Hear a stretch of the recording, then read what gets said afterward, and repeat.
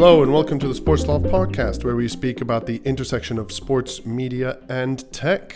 Today we're going to take the investor's view, and we're going to speak to an impressive investor from the world of sports and technology who joins us from Lisbon.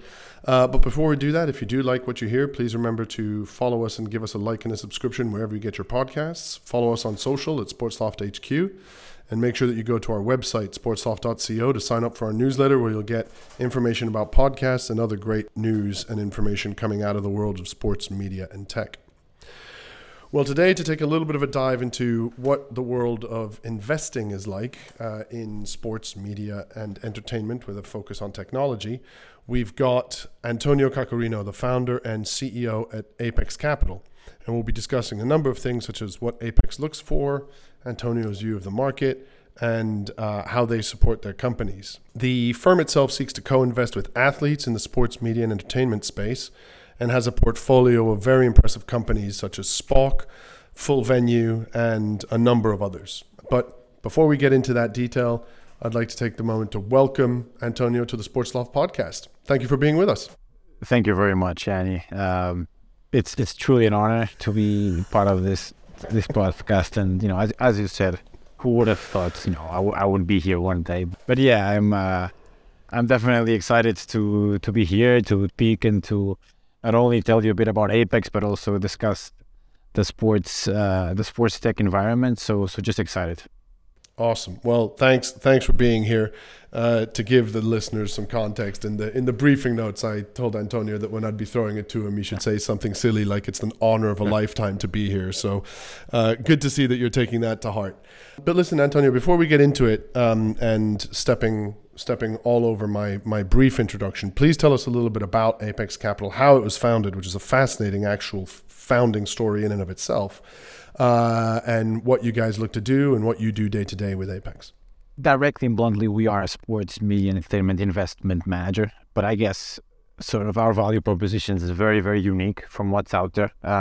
It's pretty much the belief that athletes, if they invest actively in the ecosystem that they're part of, they can be the most strategic investors, right? So what we set out to do 2 years ago was prove exactly that athletes were willing to dedicate time, specifically when they're in the peak of their careers, which is the majority of the athletes we work with. And by doing that, really positioning themselves in Apex, of course, in the middle of that as a very strategic investor and contribute to the future of sports. So that's what we are. I mean, very generally, we of course focus predominantly in venture and in sports tech, which is also a sector which is in the peak.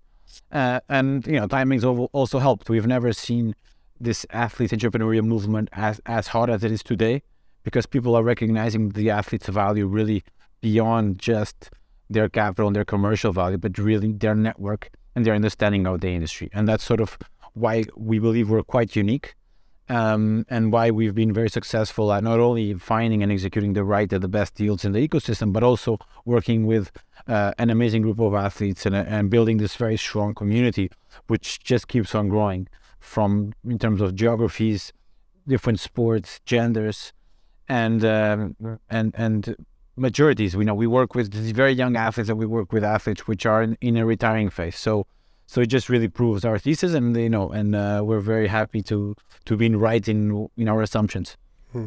And how are you? How did you decide about doing this? Because what's interesting about this is that you guys are based and founded out of Lisbon, Portugal. The initial athletes on board are large from the world of motorsports, a very traditionally European stronghold.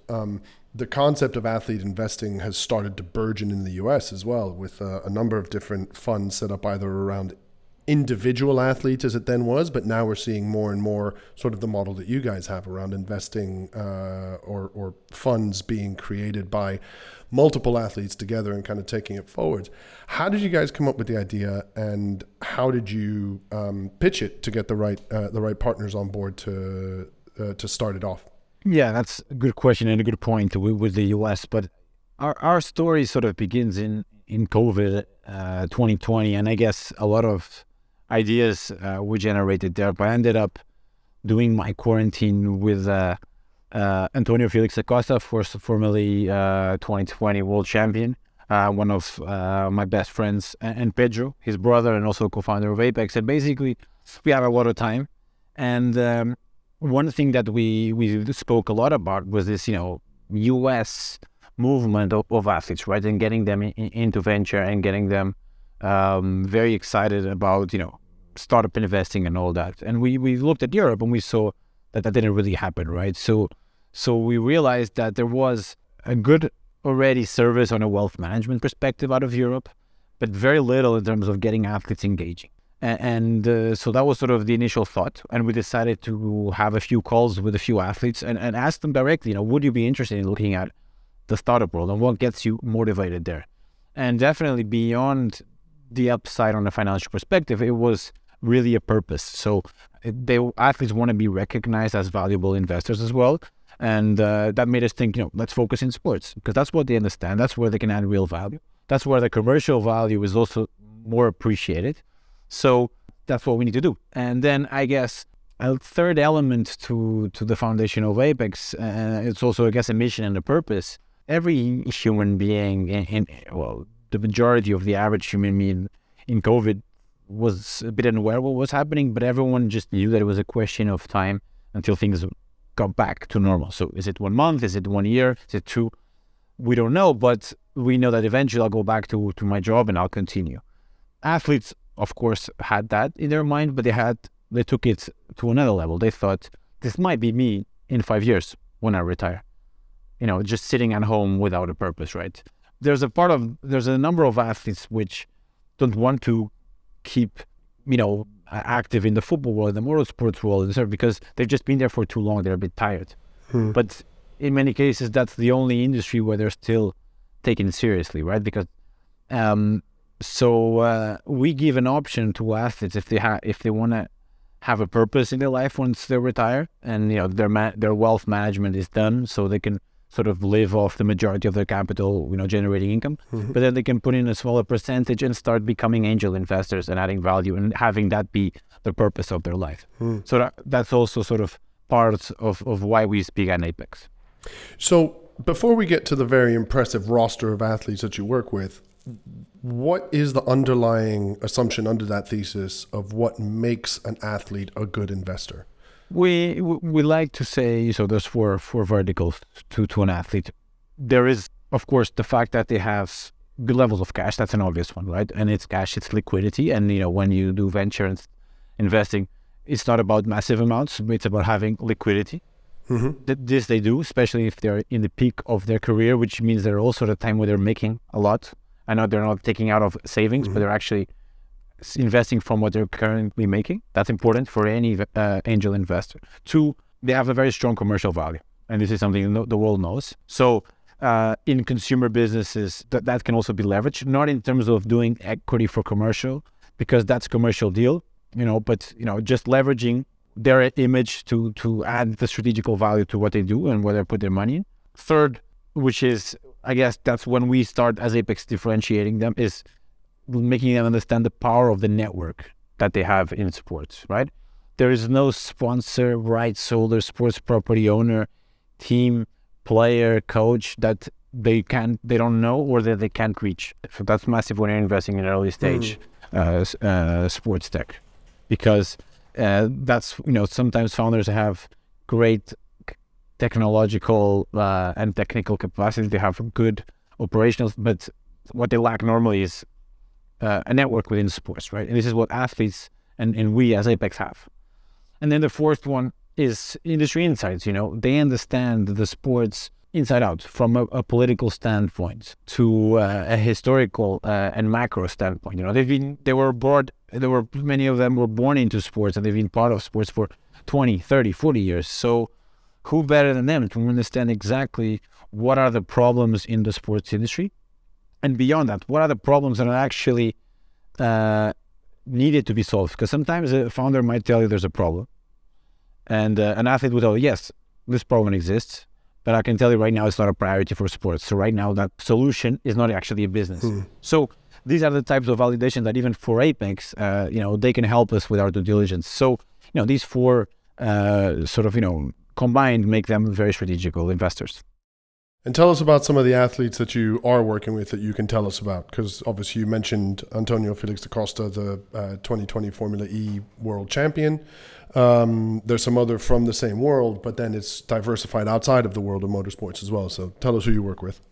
Yeah, so another co-founder is Mitch Evans, who's a very good friend and sort of one of the first athletes that we called and said, listen, do you think this makes sense? And he straight away said yes, I wanted to be part of. Through them, we managed to penetrate very well, of course, the motorsports world. So we work with the majority of the F1 grid. We work with IndyCar racers. There's 30 plus drivers within motorsports globally that we work with. Some have already been announced as have done deals with us. Guys like Carlos Sainz, guys like Lando, guys like Albon, informally most of the drivers, Tom Blomqvist and Brendan Hartley are also investors in Apex directly. Some clients also became shareholders. So, with motorsports, it's really where, we started and where we reached that tier 1 level very early. And then, of course, we're European, we're Portuguese. That made us naturally penetrate well the football world. So we work with, I would say 30 plus as well of the best soccer stars out there that some have been doing venture for many years.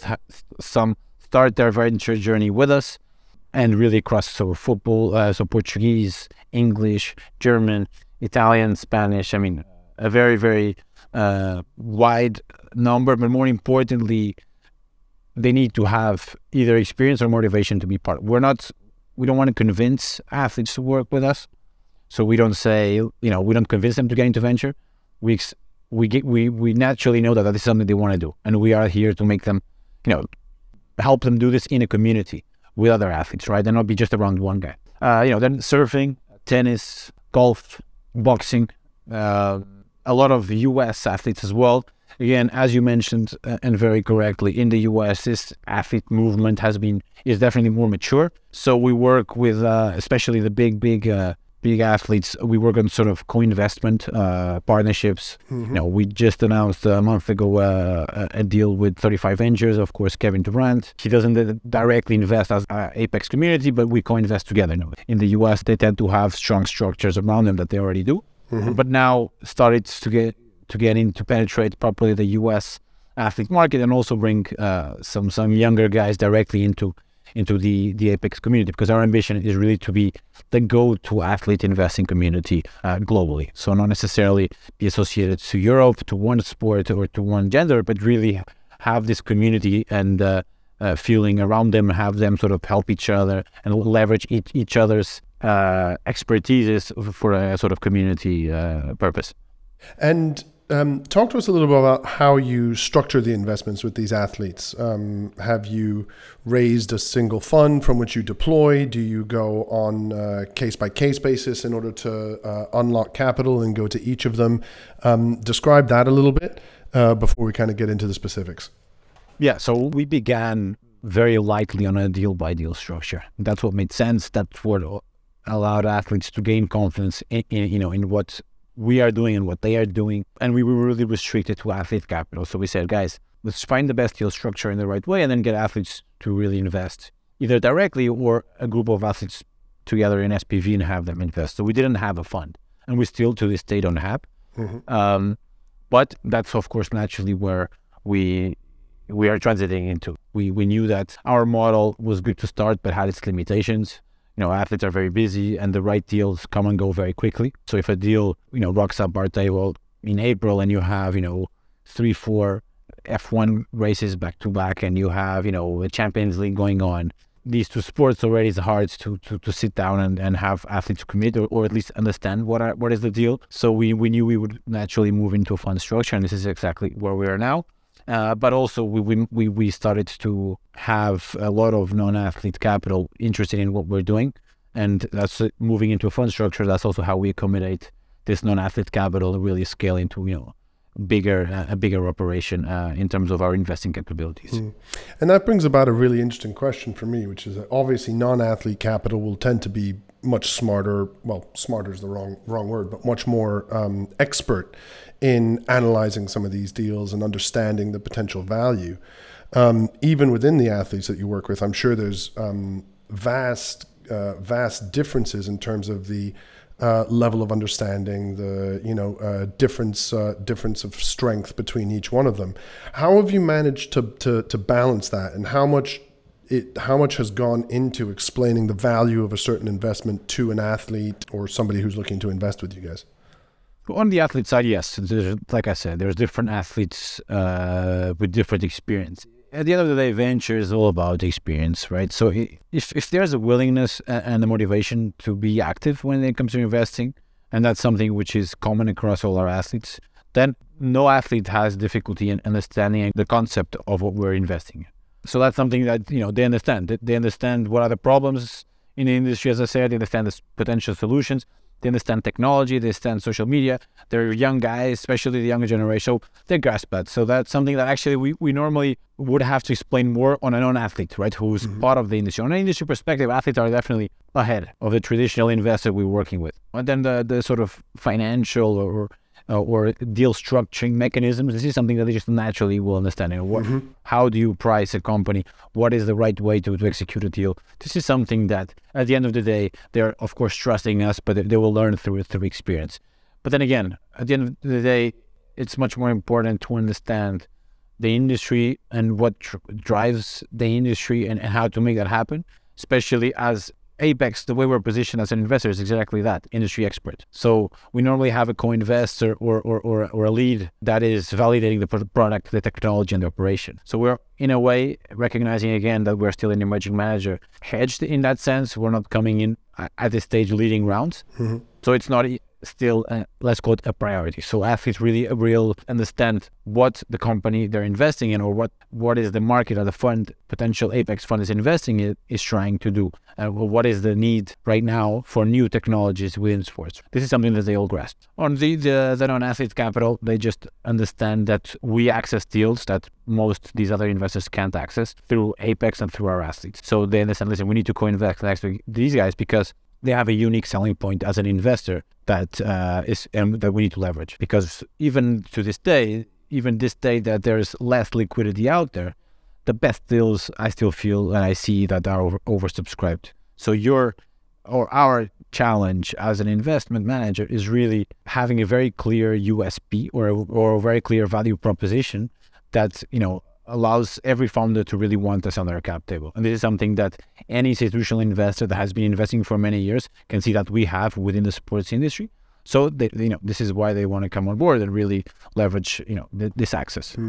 And I think that's a very interesting point to get into and to dive into, which is the value that you can provide versus other similar funds in the same space, right? Because you have that athlete network, you have the ability for the athletes who do invest to get involved and use their platforms to promote new opportunities. So talk to us a little bit about how you do provide that value back into your portfolio companies and how involved your athletes do get in terms of promoting those and helping to build them up. Yeah. So, it will depend if it's really sort of a consumer deal or sort of a B2B opportunity.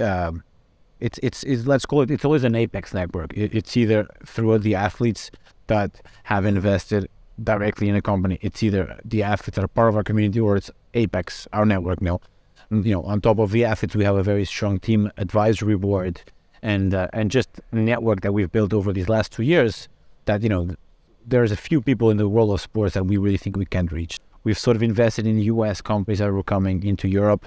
We've organized all their business development and the strategy around that, and who to speak to and when to speak to and how to speak to them. And the same thing for Europe, US. So that bridge is always something that we're very opportunistic about and, try to maximize when we can.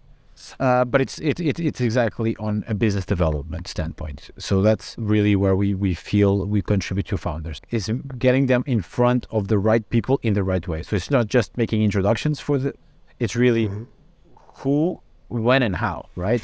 That's really our expertise. And that's why not only founders want us, but also lead investors. So lead investors, like I said, will have done the validation of the technology or of the operation for us. And then they'll tell us, this is a good product, this is a good team, and we'll tell them, okay, then there's a product market fit, and this is exactly how to move into the market. That's when we come in. And where did the focus on tech come from? Was that from conversations in lockdown with Antonio? Was it something that you guys had a very clear vision on from the start? How did that become the key focus? It's where we see, if you look at venture, an early stage, and if you want some scalability, you need to have a tech element.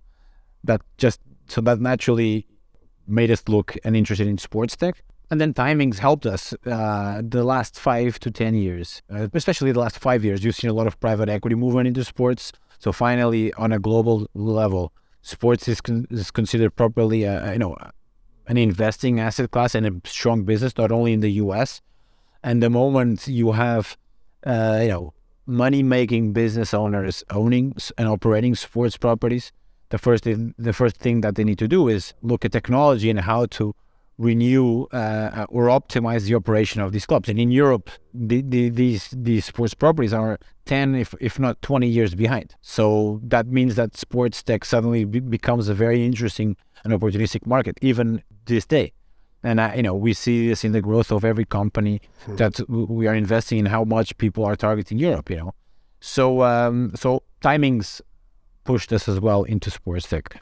So let's talk about a specific investment. As viewers probably, or listeners rather, probably know, Spalk is one of the members of SportsLoft. You guys invested in Spalk, helped to drive that growth curve forward. Walk us through what you saw there that really excited you, and how you pitched it to the network to get them involved as well.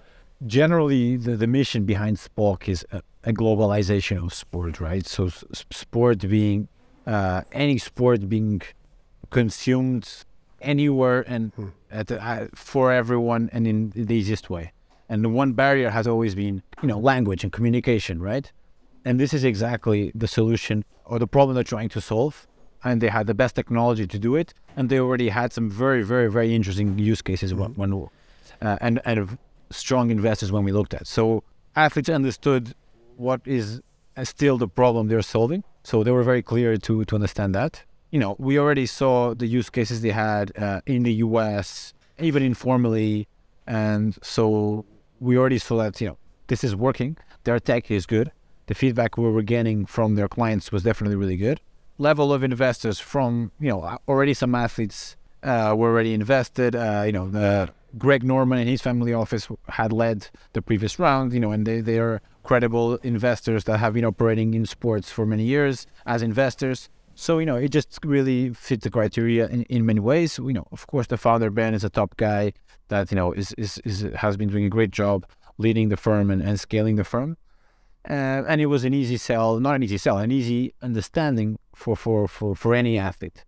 So, and it serves as well a part of the mission, which is we believe the future of sports has to be global, right? Why is sports tech such a business? Because, any sports property, as long as it produces nice content and it's appealing, it can be consumed anywhere and by everyone and as quickly as they want.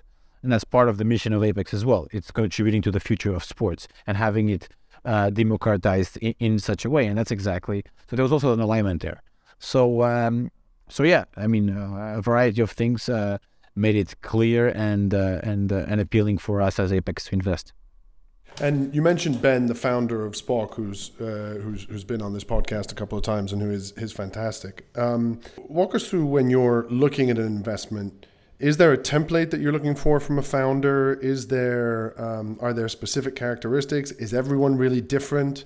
I'm always fascinated in that dynamic of what is it about a founder that makes investors particularly interested. I think there's no rule there because it's about really the team. So some founders are real leaders, right? And normally these guys tend to be more commercial and more, about getting the right team around them, and they're really leading the team. So there, once you validate he has the persona and the character, okay, you need to verify it's not a one-man show too much, right? So who's the team? Who's behind the technology? Who's behind the operation? And then there's founders that come from the tech side. So then you need to make sure, okay, does he have a strong commercial guy next to him? Because this guy will still need to fundraise. So it's really about more on a team perspective. Of course, there has to be something unique about the founder. Either he's just a natural leader, or he's so good at what he's doing that he's going to have that respect from his team. But, there really needs to be a balance between technical and product capabilities mixed with operation and commercial side. Because at the end of the day, and in the world we live in, fundraising capacity is fundamental, because you can have a right product, but eventually you're not raising forever. And sometimes you need to go to market because market conditions change. And you can have a great product, you can have already some interesting numbers, but if you don't have, and we've seen that, if you don't have the right commercial momentum and capacities, you might die. And that's something that you will need to make sure that is either there on a team standpoint, or some of the investors are helping on that front strongly. And even the timing is really important, right? Getting the right timing and being there in the right place. Speaking of which, things are not necessarily the rosiest for the tech industry at the moment. There's been a lot of announcements of potential layoffs and things like that in some of the big tech companies.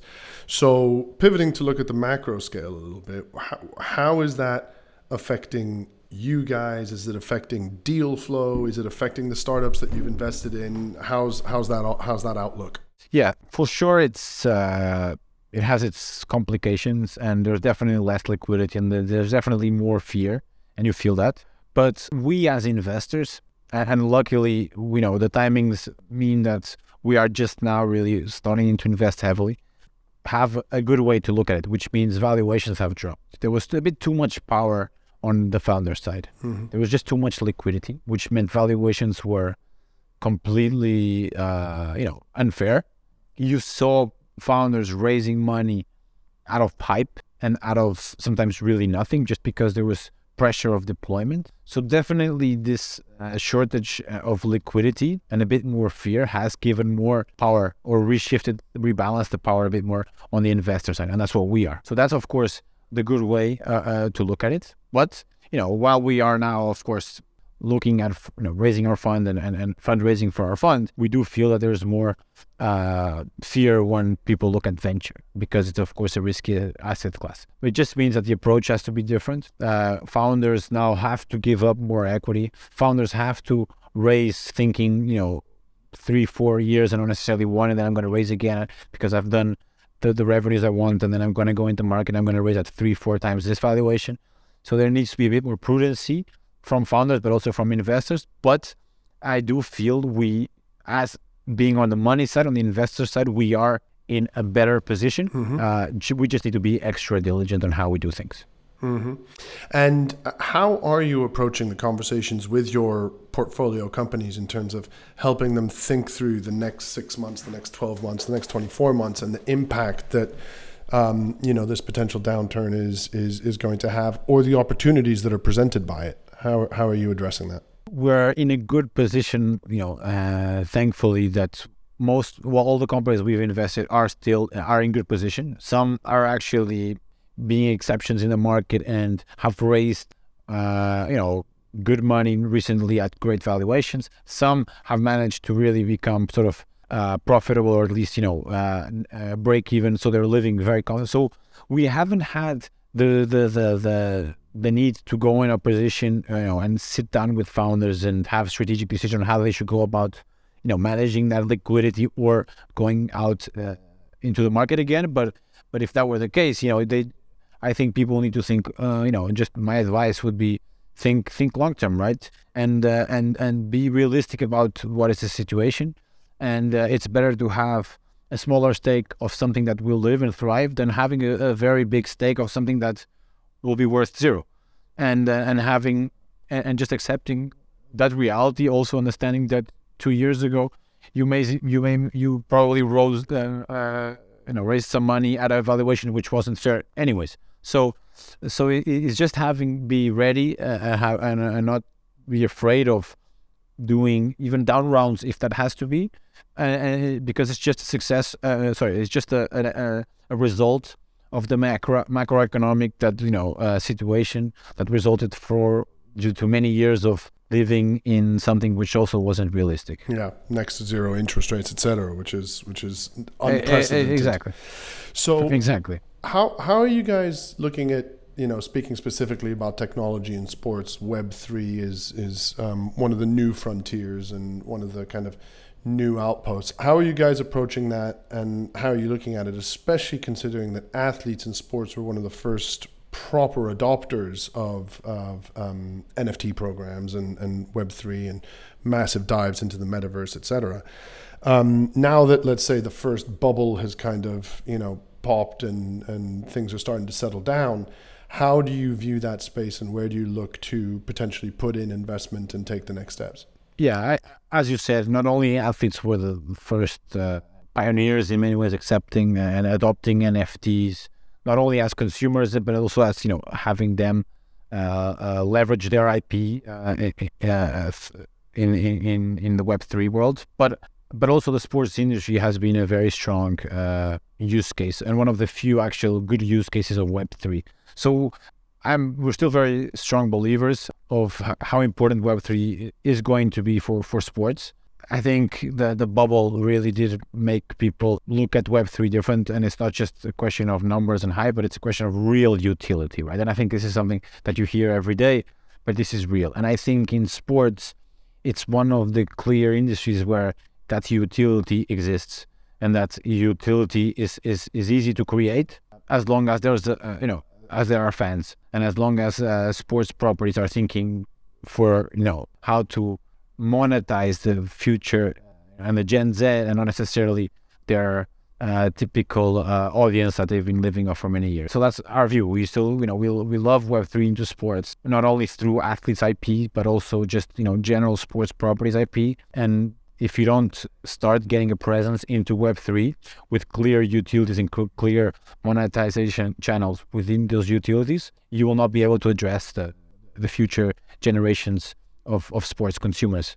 If you look at young kids these days, I mean, my younger brother, he knows every football player in every team out there. And if I take him to a Benfica match live, he will not be able to watch more than 20 minutes fully concentrated. And that's the reality. And he knows and he loves football. So sports needs to be consumed in a much more gamified approach. They need to be interacting with whatever is happening. So if there's a fantasy around that game where there's live fantasy, if there's some betting elements or not, that depends on the industry and the market and how you look at that. If there are some ways that they can be engaging also on a digital platform combined with, that's fundamental, and that's how you will really optimize how you monetize these future generations. And that's the reality, and that's where the sports world is moving. And then I think Web3 will play a fundamental role in that. So for us, it's definitely a key focus, but we need to make sure we do it correctly and prudently, and having athletes on board, that also puts us in a good position to find the right deals in the space. I was speaking to somebody. I'm fascinated about this because I was speaking to somebody about this not too long ago. Somebody who represents athletes, and he said that a large part of his 2022 was actually spent dissuading some of his athletes from doing NFT projects because the projects themselves had no utility. It was basically going to be seen as a money grab.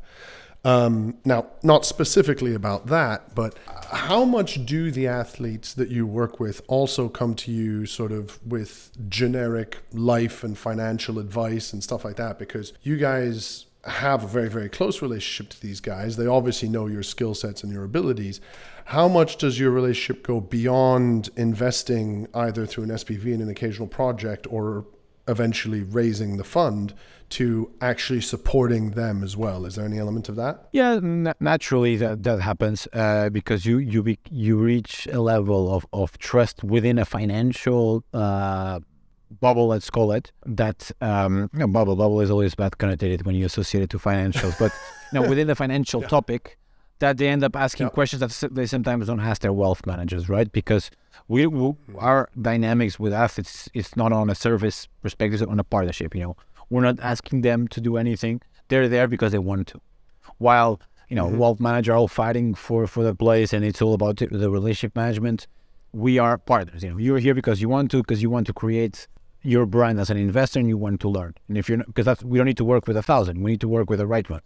So that puts you in a good place in a partnership, eye-to-eye relationship where they start to really trust and open and ask you. We avoid going into places where it's not what we do: wealth management, commercial deals, career management. But as friends, we end up being or partners. We can give our personal advice, but we always like to make it very clear what we do and what we don't do, just so there's no overlaps. Most athletes that we work with have a wealth manager, have an agency, have a manager, a career manager, and these gatekeepers can sometimes block what we do. So our value proposition is very unique and very different, and we need to stick to that. But it's of course natural that you reach a level of trust that they might ask a few questions, and when they ask, we're here to answer as merely friends. I was going to ask about that, and without throwing anybody under the bus, because I'm sure they're part of the wider partnership, but with wealth managers or people or people who are around athletes, they're obviously always approached. They're always being asked to invest in stuff or lend their name to stuff and things like that. How have you found that, and how have you managed to navigate some of those tricky waters around the people who represent athletes? And I assume that having the athletes on board already has helped to make those connections directly to make it smoother, without putting words in your mouth. It's exactly that. Our growth has been organic and athlete to athlete. So we are dealing, and we deal with their structures, and their structures are fundamental, and our relationship with their structures, whoever that may be, is fundamental, because that's actually how you manage the day-to-day and the execution of the deals, because it's not with the athletes are there to decide and to want, but then getting the execution around the element is done with their structure. So we need to be in a great place with them. We generally start very well because it's always the athlete saying, listen, I want to meet Apex, and I'm excited about what they're doing. I know other athletes that have introduced me to them who are happy. So guys, I'm not making you in a position to decide. I'm just saying, let's make it happen and help me do it. So straight away, you're in a good place. And if their structures are, guys which are not too defensive, they will very easily understand that what we do, it will only add value to what they're doing, and it will be only complementary. So generally speaking, we have a very good entry to these structures because it's done directly by their athletes. But like anything in life, you do have those gatekeepers which are always afraid of their position, or don't exactly understand what you're doing, or are always questioning your interests. And that is just generally what happens in life, particularly with high-profile athletes. But then again, when you grow athlete to athlete, you end up not having a big problem. So we generally avoid the agency, brother, cousin, financial advisor route. Mm-hmm. A couple of questions that we ask from everybody who comes on to the investor view for the Sports Loft podcast. So first of all, what's your ambition for Apex Capital? What do you see in 10 years? So I want to be not the biggest, but the best sports media entertainment investor out there, and really the leader in this athlete entrepreneur movement, and having, have Apex contribute to the future athlete, and how the future athlete will not only be just an athlete, but also a stakeholder and an owner of sports, and someone with a strong voice in the future of sports. That's one strong ambition, and leveraging that to just become a sports brand globally, right? Having people associate Apex to sports investing and to athlete entrepreneurs. I think you've done a pretty good job of getting there already. Certainly people in the industry have heard the name. Any dream athletes that you'd love to get on board? Chance to pitch them? I think we're in a good place where I think we have a chance to speak to every athlete. But I would say if there's one athlete which I would love to have on board is, of course, Cristiano Ronaldo. I'm Portuguese, and we know the structure very well, but he's not part of us. But that's just me as someone that has followed and been a fan of what he's done, not only for football but for Portugal. And I'm Portuguese, so I cannot say that I would be a personal mission. I can't imagine that anybody would be tremendously surprised about that. We won't ask you to choose a favorite investment because it'd be like choosing between your favorite children, I assume. But was there one that you ever that you passed on that you've regretted? No, not because there aren't companies that we didn't invest and I would have wanted to, but regret is something that we cannot think, and I cannot regret something that at the time I just couldn't do. And if we said no, it was because at the time it was we couldn't, or we just didn't have the right motivations to do it. So, I wouldn't regret something that at the time I said no because that was the conditions. But there are, of course, companies that looking back, you would have said, knowing what I know today, but that's not a regret. That's just a new circumstance and a new reality, a new framework. And final question: favorite sports moment of the past week? So I guess Mitch Evans' win in São Paulo, for sure. He's a co-founder, and he was deserving that win for some time with some bad luck. And it was an amazing race, full of excitement. Antonio also could have gone for the win. He finished fourth, but it was a super exciting win. And to have that be executed by a co-founder of your business and such a close friend is definitely an amazing moment. And I know you got to spend some time with him in Brazil afterwards, so got to celebrate that win quite well. All that remains for me to say is a big thank you. But before we get to that, we'll just quickly say, if you liked what you heard, please again remember to subscribe to the podcast and give us a like wherever you get your podcasts. Make sure to follow us on social at SportsLoft HQ, and make sure to head to our website, sportsloft.co, and sign up for our newsletter. So, with that said, a huge thank you to Antonio Cacorino for joining us on today's podcast. Thank you for joining us.